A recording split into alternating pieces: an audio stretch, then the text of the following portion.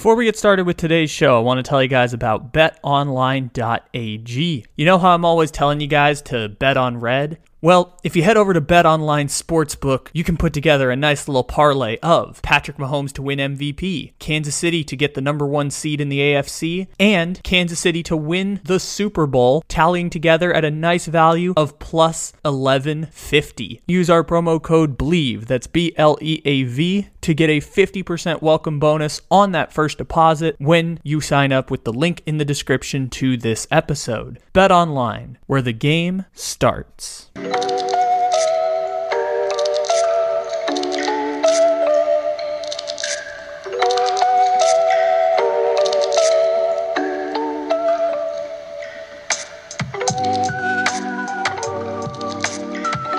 I've for years avoided getting Snapchat just because I have felt like texting accomplishes the same thing, but this is the same thing you're talking about visual presentation compared to text-based presentation. And even though like I came up in high school and Instagram and Snapchat were the big things, like at a certain point it wasn't, I mean, Instagram was the thing I gravitated towards in terms of like learning how to use social media, and then Twitter would come after that. But it was like, yeah, I think I have been accustomed to certain things, and because I feel like I already use social media a lot, I don't necessarily have the desire to learn new, perhaps visual media based services. And I don't think that necessarily applies to anyone. I think the point you brought up is really good, and one I hadn't considered before, that it's shifting again. It's just shifting to whatever the mass form of communication is for the generation below us, shall we say. I don't, right. Yeah. I think I classify as Gen Z, but I still think of it in a different way.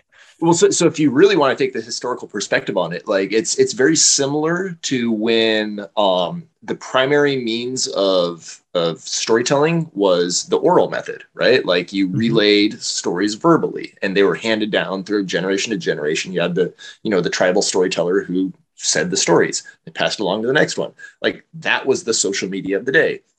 Then the printing press happened. And so if you were right in that liminal space of, okay, I'm one of the last generations of oral storytellers, and all these things called books are coming out, like that's a huge technological shift in terms of how information is conveyed. And everyone jumped on board because it's like, okay, we know once the word is put down on paper, like it's there. We know it's there. Like it can't be changed.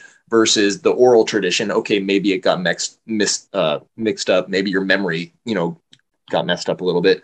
And so the thing with the technology that we have now is that it's still the exact same shifts. Like human nature is still exactly the same. It's just happening faster and faster and faster and faster and faster. Like, so it's not something to be like afraid of, or that it's like that you can't understand what's happening. It's just try to take a step back and be like, this has happened before. It will happen again.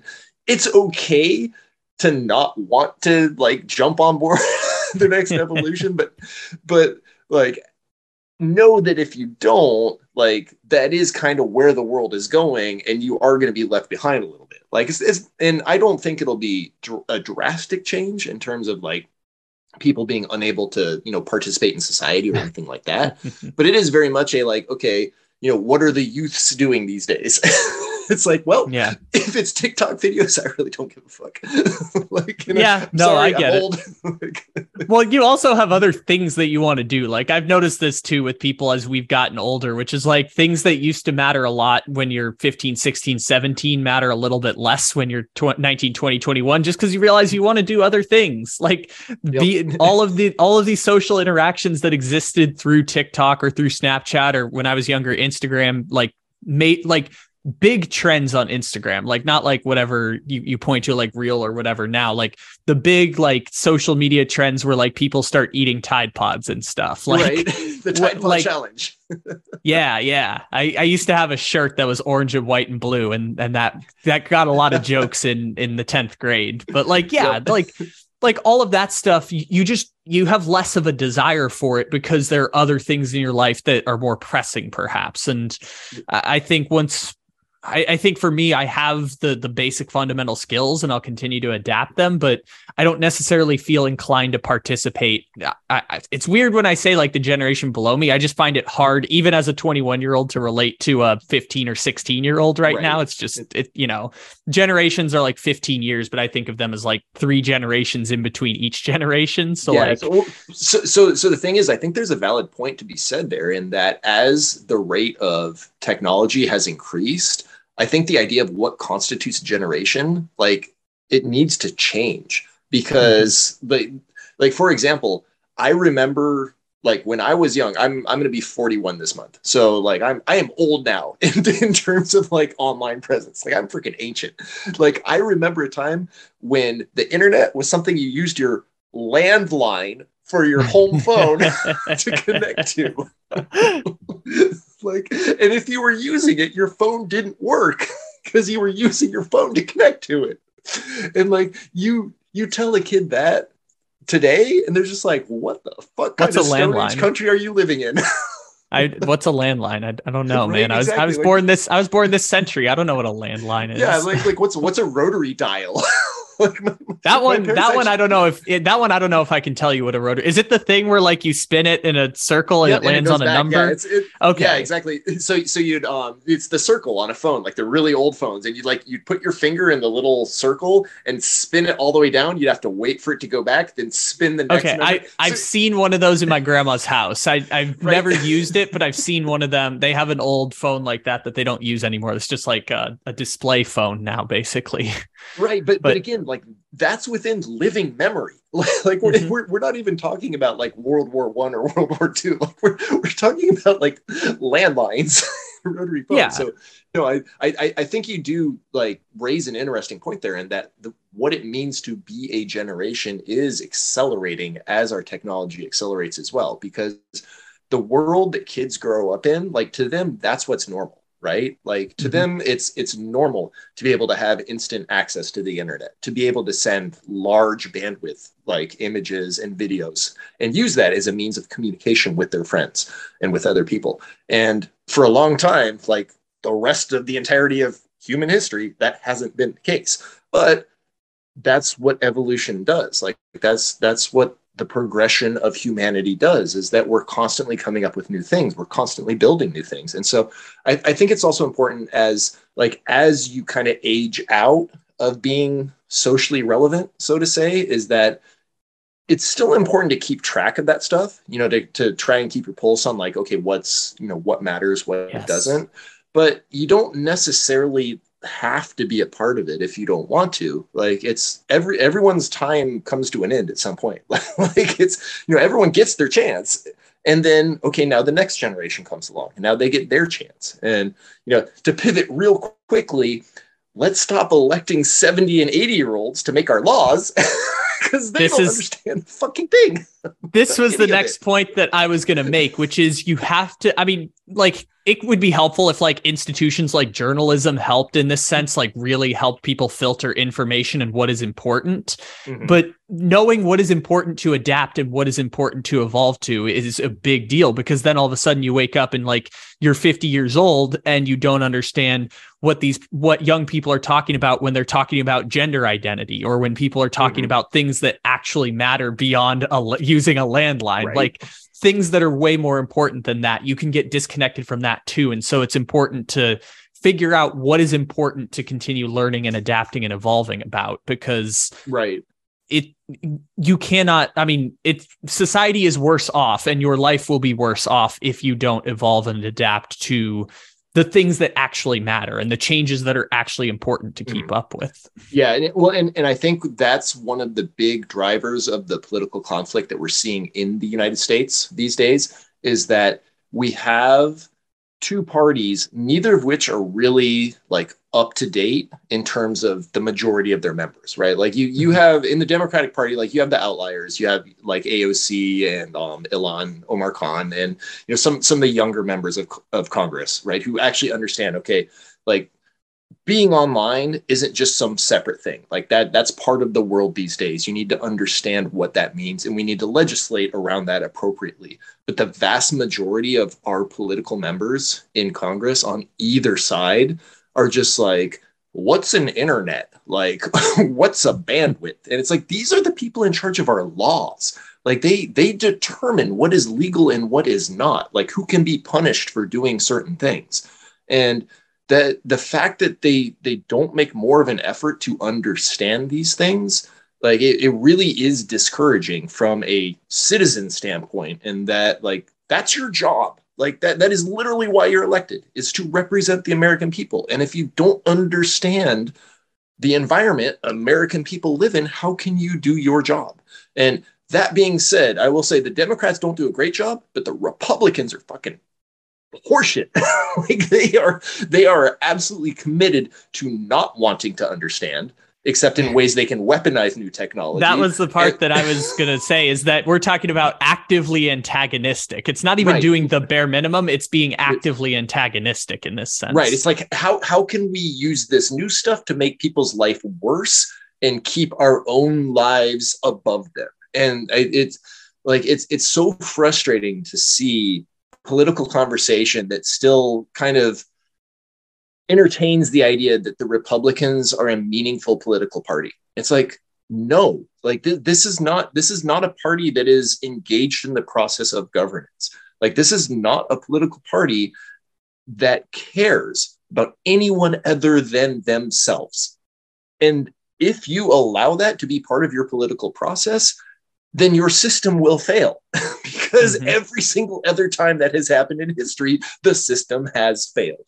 That's what I was about to say. You were talking about taking a step back and looking at the big picture. If you go back and take a look at the big picture, when the first priority is maintaining and upholding power, and then the second priority is whatever else you want to do after that. When the first step is maintaining power, that's how all civilizations end up collapsing. Is the leaders want to first uphold and maintain power, the people revolt. It might take a few decades or a few centuries, but the people will ultimately revolt because it's an unsustainable system, and ultimately your system will collapse and your structure will collapse underneath the weight of itself.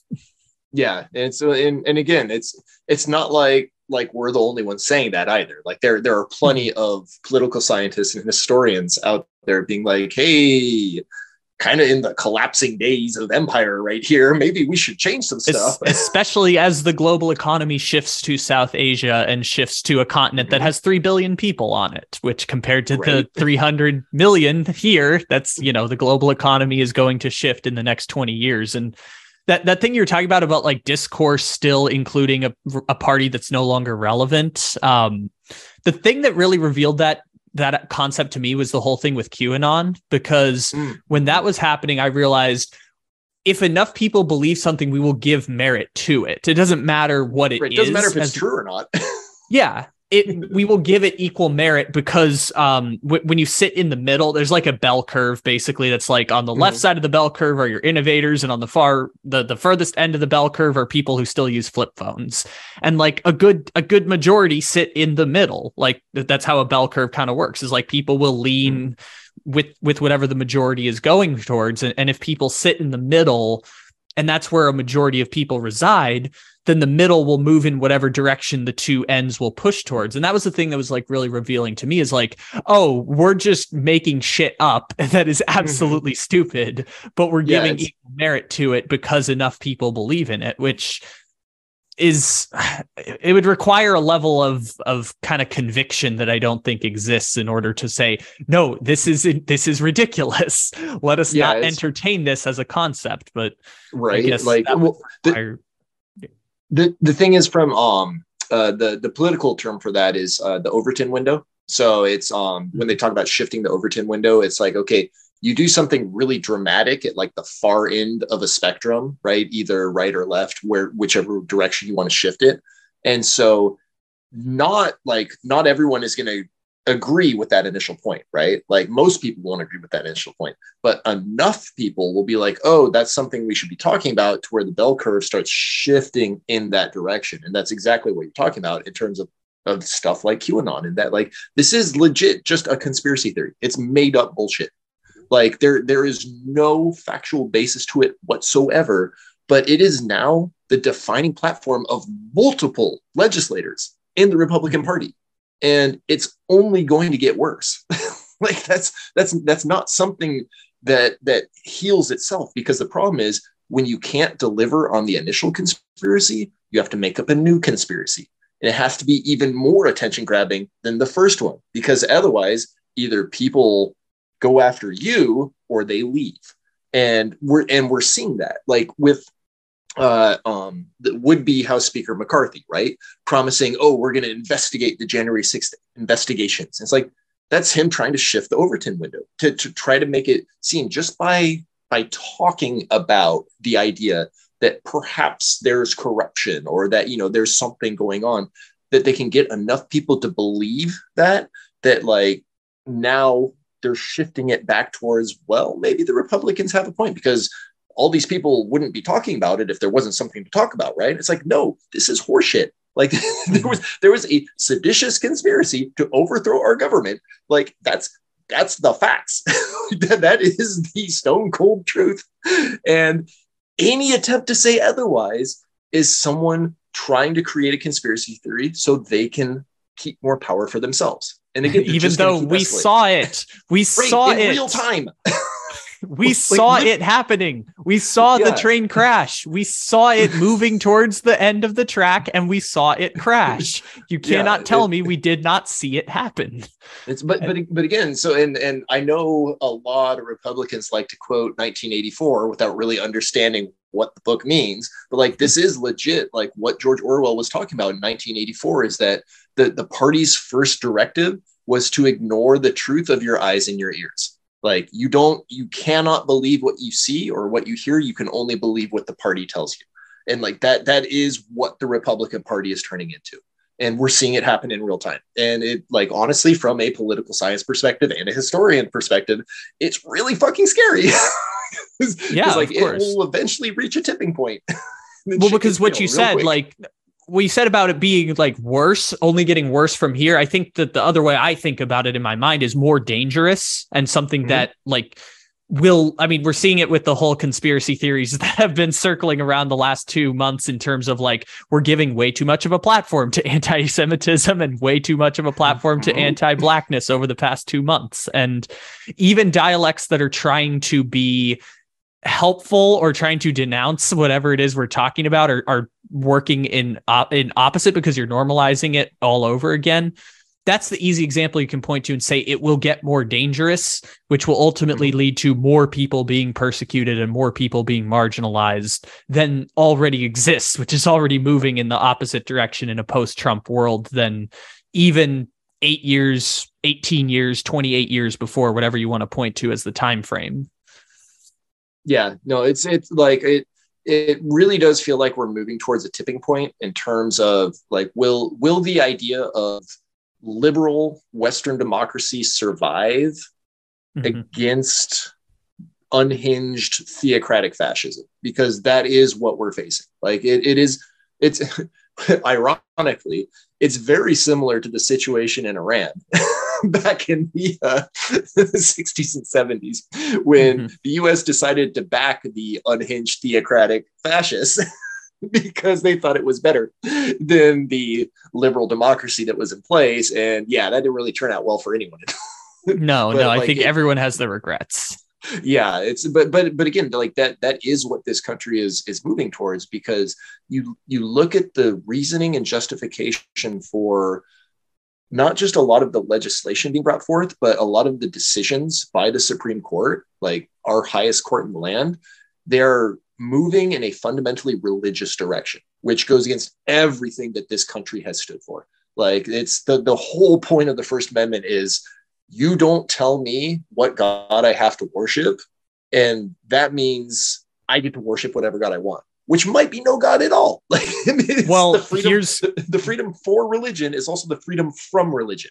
Well, here's the religion that we're moving towards. And I've been seeing a lot of stuff about evangelicals because I've been reading up on everything that happened with Hugh Freeze and Liberty, and what was happening with what's his nuts, Herschel Walker down in Georgia is basically like, we're not even talking about religion. The religion is white supremacy. The religion is being anti-gay people and being anti-black people. And it's being anti other religions other than our religion of us at the top and everyone else below. Like what we're talking about like moving towards a theocracy is very often the theocracy of white supremacy, because again, evangelical Christianity was invented 50 years ago. It's not like this is actually based on the fundamentals of the Bible, everything that's happened with abortion and that's everything like that. Like that's the easy way to see it, is that whenever you run into a theocratic fascist person, they're always against something. They're never for something. Like a great way to derail anyone like on the right or, you know, QAnon related is to be like, so what are you for? Like, how are you going to make society better?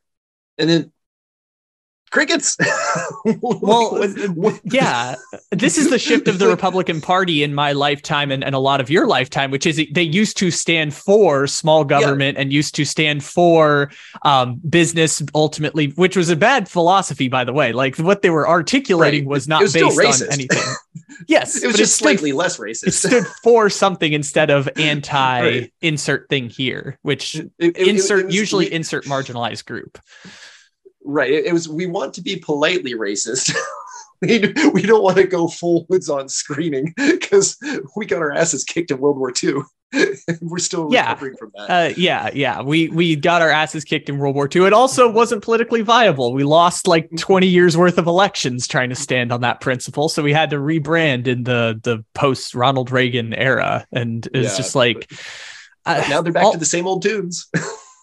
Yeah, no, because it's viable to do that. You've got enough people in your back pocket that you can say anything and still have, I mean, and dismantling of institutions. Like I know there's a distrust in institutions, but institutions have been dismantled and as a result are failing people on a grandiose level. And that's been a 40-year mission. Yeah, that's been their playbook the entire time, is that like the way you make people disbelieve in institutions is by going out of your way to make sure institutions don't work. So like, let's take a really popular example, the IRS, right? When everyone thinks of the IRS, they're like, oh man, it's freaking taxes. Like they never get back to me. Like it takes forever to do anything. And it's like, the IRS hasn't been properly funded in decades.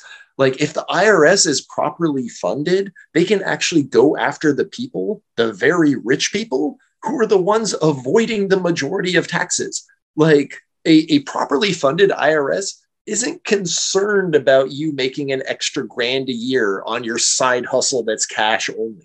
Like they want to go after the person who has 5 yachts and a couple shell companies in the Cayman Islands. Like that's where the money is at. But they can't do it unless they're funded, unless they have the resources to be able to go after those people. And most of those people vote Republican and donate to Republicans. And it's like, well, yeah, of course the institution doesn't work. Like you've spent decades tearing it down. Well, now it's pivoted to, if you have enough money, you will donate on both sides so that whoever wins, you will end up currying favor. Right, exactly. Which again is totally against the idea of proper governance. It's like proper governance is every citizen has an equal opportunity to succeed or fail based on their own merits. Like, everyone should have the resources available to them to do so. Is that what we have in America? Not really. Like, I mean, you can look at like any public school funding in any district in the country and be like, hey, that's not true. But that is the ideal that we should be working towards. And even if that is an ideal, we're not doing anything to move towards that right now. I shouldn't say that. There are people who are trying to do good work and trying to fight for ideals and for a bigger cause. It's just the results are not bearing that out because you have more people than at least were previously acknowledged who are being marginalized because institutions are failing and as a result are turning towards the trendy, popular theocratic fascism. Right. It's and I will say, like, I don't want to come off as conspiracy theorist, but the media is failing us when it comes to highlighting issues that are important and highlighting them in a way where people understand that, like, this isn't a both sides deserve equal airtime. It's a one side is factually correct, the other side is full of nonsense, and you should ignore them. Like the case in point, the student loan forgiveness program, right? Like everyone should have their student loans forgiven. That should not even be a question. Like by educating our population, we make our country better. Like that is a given. That is how the US succeeded for so long, is that we made education a cornerstone of our public policy, and that my boomer parents could go to school for $1,000 a year or whatever ridiculously low price it was, because we understood from a policy perspective that made the United States a better place, both to live. It made us stronger against enemies, foreign and domestic. Like it made us a better country. Nowadays, like you talk to someone on the right about educate the student loan forgiveness, and there's like, well, why should we hand out freebies? Why should we pay other people's way? It's just like, you're not paying other people's way. You're investing in your own future. Like the person whose student loan who is forgiven, who's then able to go on to like a master's degree or a PhD, they might invent the next iPhone. Like they might invent the next cruise missile. Like they might invent the next stealth bomber. You don't know. And even if they don't, they will be a more well-educated workforce. Right. Exactly. Like they will contribute more to our society. They will help everyone out. And they just don't get it. And it's frustrating.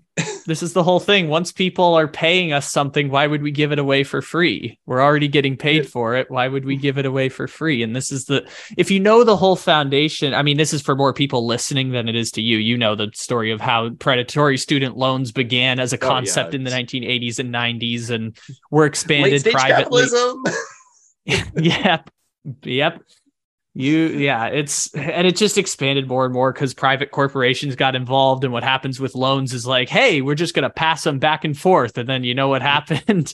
We created a bubble. And what's going to happen is eventually the bubble is going to burst.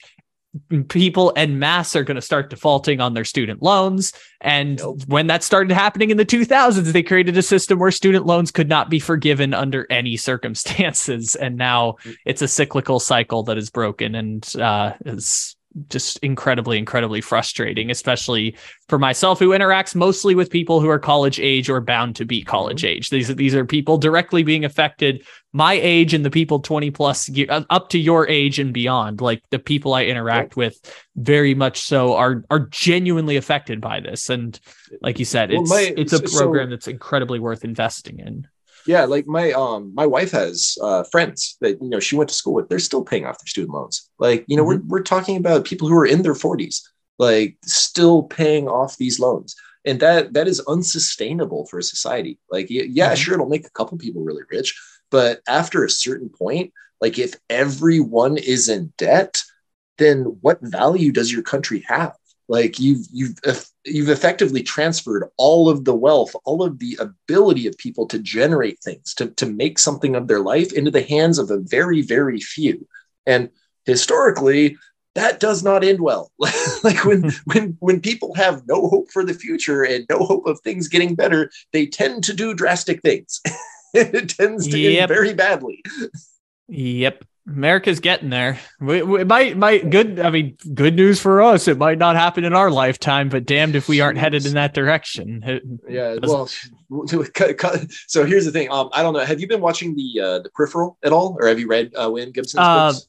No, I haven't. I saw that they're advertising it during Thursday Night Football once, but no, I haven't heard anything about this. I would highly recommend either reading the book or watching the show, because the show is a pretty good adaptation for it. And one of the things that I really like about the fact that they actually made this show is that it's getting the idea of the jackpot into the public consciousness. And so William Gibson, for anyone listening who's not aware, he's the guy who wrote Neuromancer, right? Essentially predicted cyber, like online, being what the internet would look like before that was a thing. Like he is the godfather of cyberpunk. Like there are very, very few people who I look at and be like, okay, you understand what's going on, and when you talk about the future, I am going to listen. Like he is one of them. And so the idea in the Peripheral is that the jackpot it's not just one thing that leads to the collapse of society. It's essentially you keep pulling the lever of the slot machine of bad outcomes, and eventually you're just going to hit and hit and hit and hit, and you hit the jackpot, which is like, okay, it's not just student loan debt collapsing. It's not just a pandemic. It's not just climate change. It's not just supply chains breaking down. It's all of those things happening all together, all at once. Boom, you get the jackpot, because then it just spirals completely out of control, because everything is so intertwined these days that you can afford to take a couple pieces out of the Jenga tower, right? But after a while, it's just one last block and then the whole thing goes tipping over. So yeah, I highly recommend. If you have not read or seen The Peripheral, check it out, because it does a really good job of kind of explaining what that is. And the scary thing is like, we're seeing it happen. Like we're seeing it happening in terms of the financial situation, that more and more money is getting concentrated in the hands of fewer and fewer people. We're seeing it happening in terms of pandemics. Nations are unwilling to do what is necessary to confront a pandemic because they feel it's going to interfere with their profits, right? We're seeing it with climate change. Like nations are unwilling to address climate change because it's going to interfere with their profits. And again, like we haven't quite hit it yet, but like we're on track for the jackpot. It's really going to suck when it happens. Yeah. I'm actually going to read note. Yeah, let's talk about cooking. You got any good recipes this week? Made yellow curry. It was pretty delicious.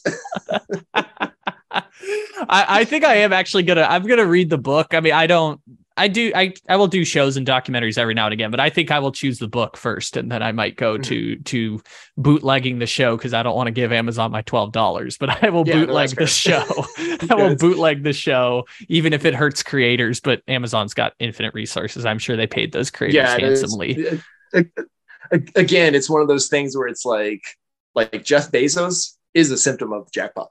Like he is very much one of the kleptocracy. Like you're a super rich dude who just really doesn't help people out.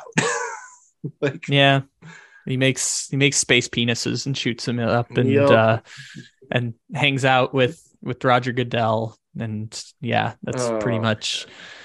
I will say, Jeff Bezos' ex-wife seems like an amazing person, because she just keeps giving that money away to try to help people. It's like, that is a cool story. If people, we probably won't get into it deep, but if you want to just Google Mackenzie Scott and see everything that's happening there, just like called up Florida International University, just like, you want $50 million? Here you go. Yeah. It's again, because like after a certain point, you have more money than you will ever be able to spend. Like there is such a thing as having enough money, and not enough people understand that. Well, the thing I've learned as I've matured and grown into this world is that apparently the purpose of making money is to make more money. That's the whole purpose of making money, is just to make more money. So in my ideal world, whenever they do the next DSM update, they classify wealth hoarding as a psychiatric disorder along the lines of other forms of hoarding behavior, because I really do think that like we need to take a serious look at what is the mindset that drives people to do this, because it is not a healthy mindset. Like empirically provable, it is not a healthy mindset, and we need to be able to classify it as a disorder and treat it as such. And I think that would go a long way towards fixing quite a few of the problems facing our society.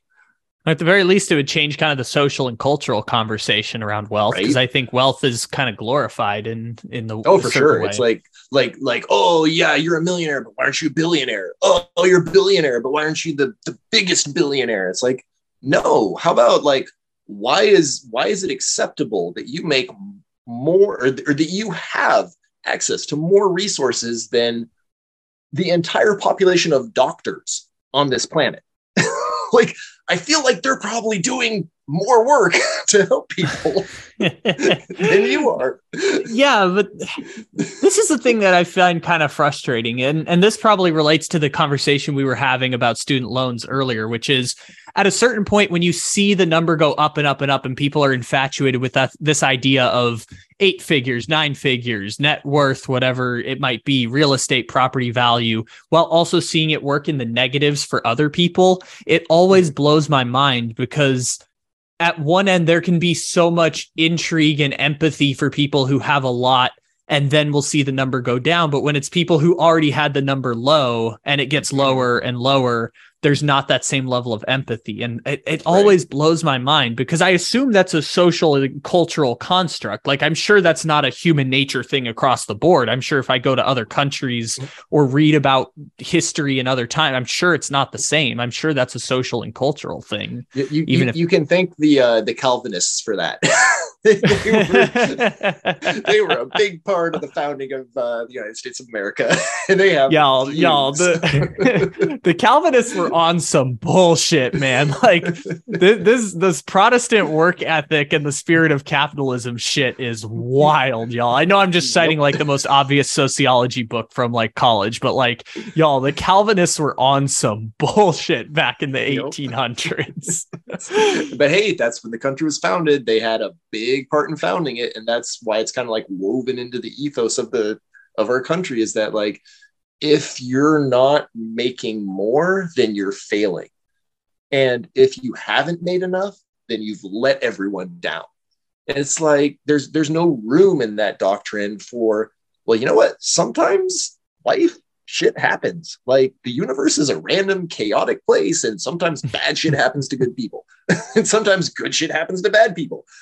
And your measure of wealth is not indicative of your worth as a human being, or indicative of your intelligence or skill set at a certain point. Like, you are very good at this very one thing that our society has decided is worth X, Y, or Z amount. And therefore you are now gifted with whatever resources you may have or whatever wealth you may have. Like, all of it. You say to the person who made millions punting for football, like, how stupid is that?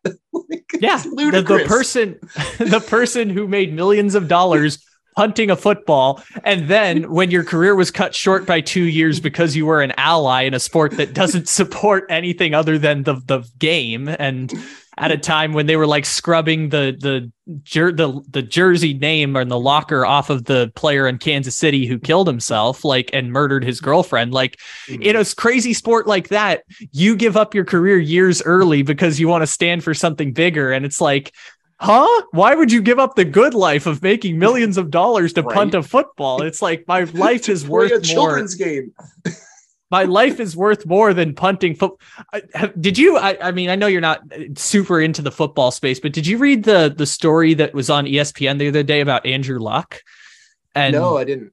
Oh, it's super. It's the same idea, which is basically Andrew Luck was like, because he was supposed to be the number one pick in the draft 2 years in a row, and because he was the son of Oliver Luck, and because like he felt he owed it to himself, and even though people thought he was like, he could have been an architect, he could have been a scientist, he could have been an engineer, he's like, I felt forced into seeing this one dream out, and I saw no value in myself other than being a quarterback.